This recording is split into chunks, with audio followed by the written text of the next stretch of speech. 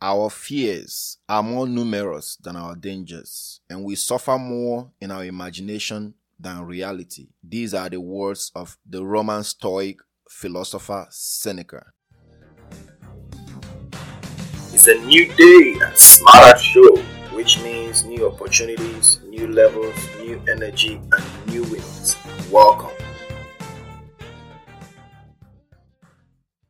Hey, what's up, everyone? How are you guys doing? I want to thank everyone, each and every one of you, for your support, and I do appreciate you all, and thank you for hanging out with me again today. Today, I just want to talk a brief story about fear, just to encourage someone out there, because I've noticed of late that fear is something that is draining most of us. It's taking out things from us. We have so much more to offer the world, but fear and anxiety disconnect us from our abilities. But I want to begin this teaching with a story. There's this certain young man, very talented, blessed by God, but he was going through some issues in his marriage. This young man was suffering mental and emotional trauma in his marriage caused by his wife. So this has been existing for years, and this young man has been finding a way to make things work,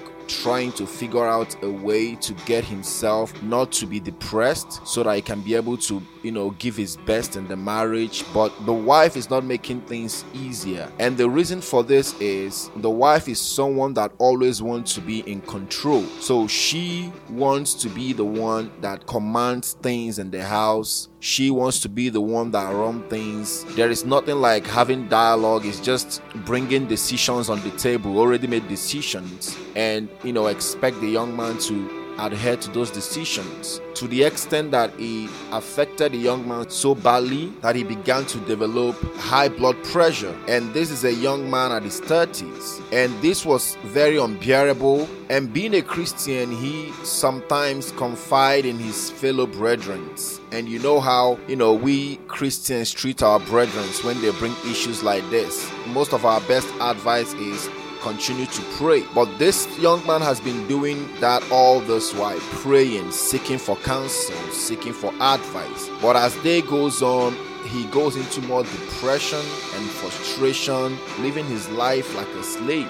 He wasn't even sure if that was a marriage anymore, but he doesn't have that courage to walk away. So this young man went through this for years, and at certain time he was sick because of all this burden and traumas and suffering and depression and frustration. He prayed and he was wondering, what am I going to pray for? I've prayed for everything. Should I be praying for my wife to change, or should I be praying for God to give me more strength to continue to bear this unbearable pain? But the God we serve works in mysterious ways. So this young man couldn't pick up courage to walk away from this life of misery. The fear wasn't what he was going through in the marriage. The fear was, what are people gonna say? How are people going to look at him? What will be the talk, especially among his Christian community? But as God may have it, God exposed something that was a grievous secret in the marriage that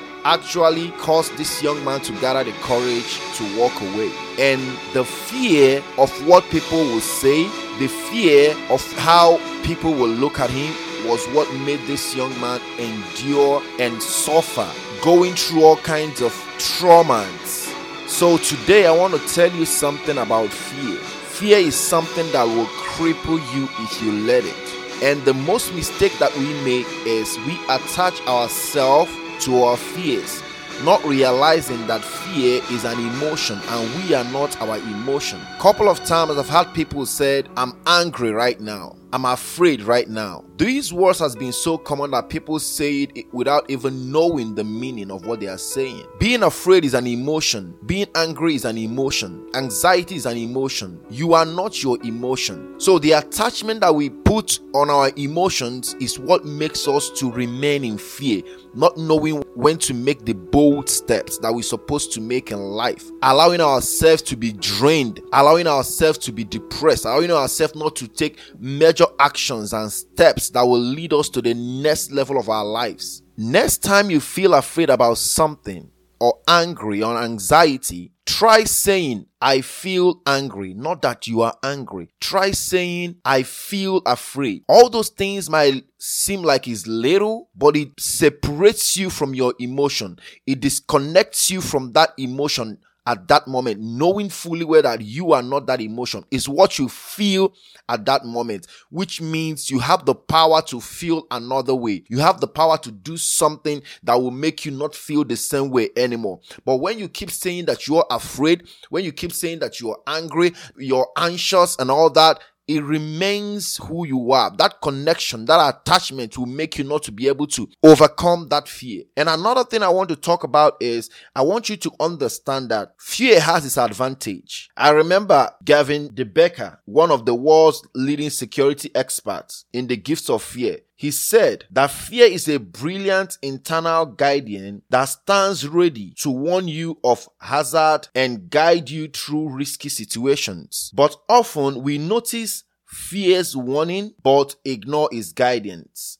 If we learn how to recognize what fear can teach us about ourselves and what we value, then we can use it as a tool to obtain greater meaning, purpose, and fulfillment in our lives. We can actually use fear to get to the best of us. Fear is real. There is no doubt. As long as you're a human being, there are situations in life that will prompt you to be afraid, to feel afraid. But you have to understand that sometimes you have to. I remember the story of this young man. All his life, he has been very, afraid of things, and anxiety is all over him.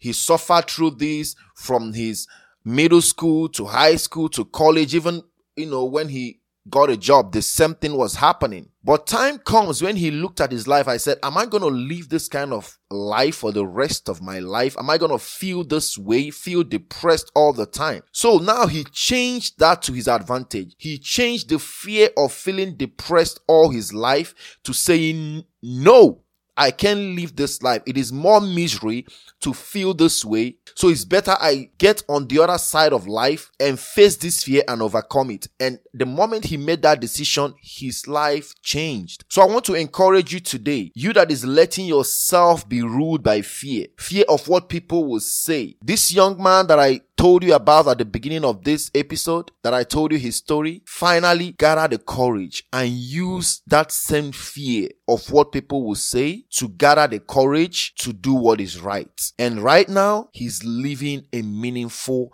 and more impactful life. So today, I want to encourage you. It is time to treat your emotions as your emotions, as separate entity, not as you. Do not let outside influence try to control you anymore. I mean, how can you want to start a business and you go to someone who has never run a business and you're asking for advice? Of course, their advice will put more fear in you. How can you sit down and you want to go for a marriage counseling and you go to listen to someone who has never been married before, who doesn't even know what it means to be married, to receive advice from them?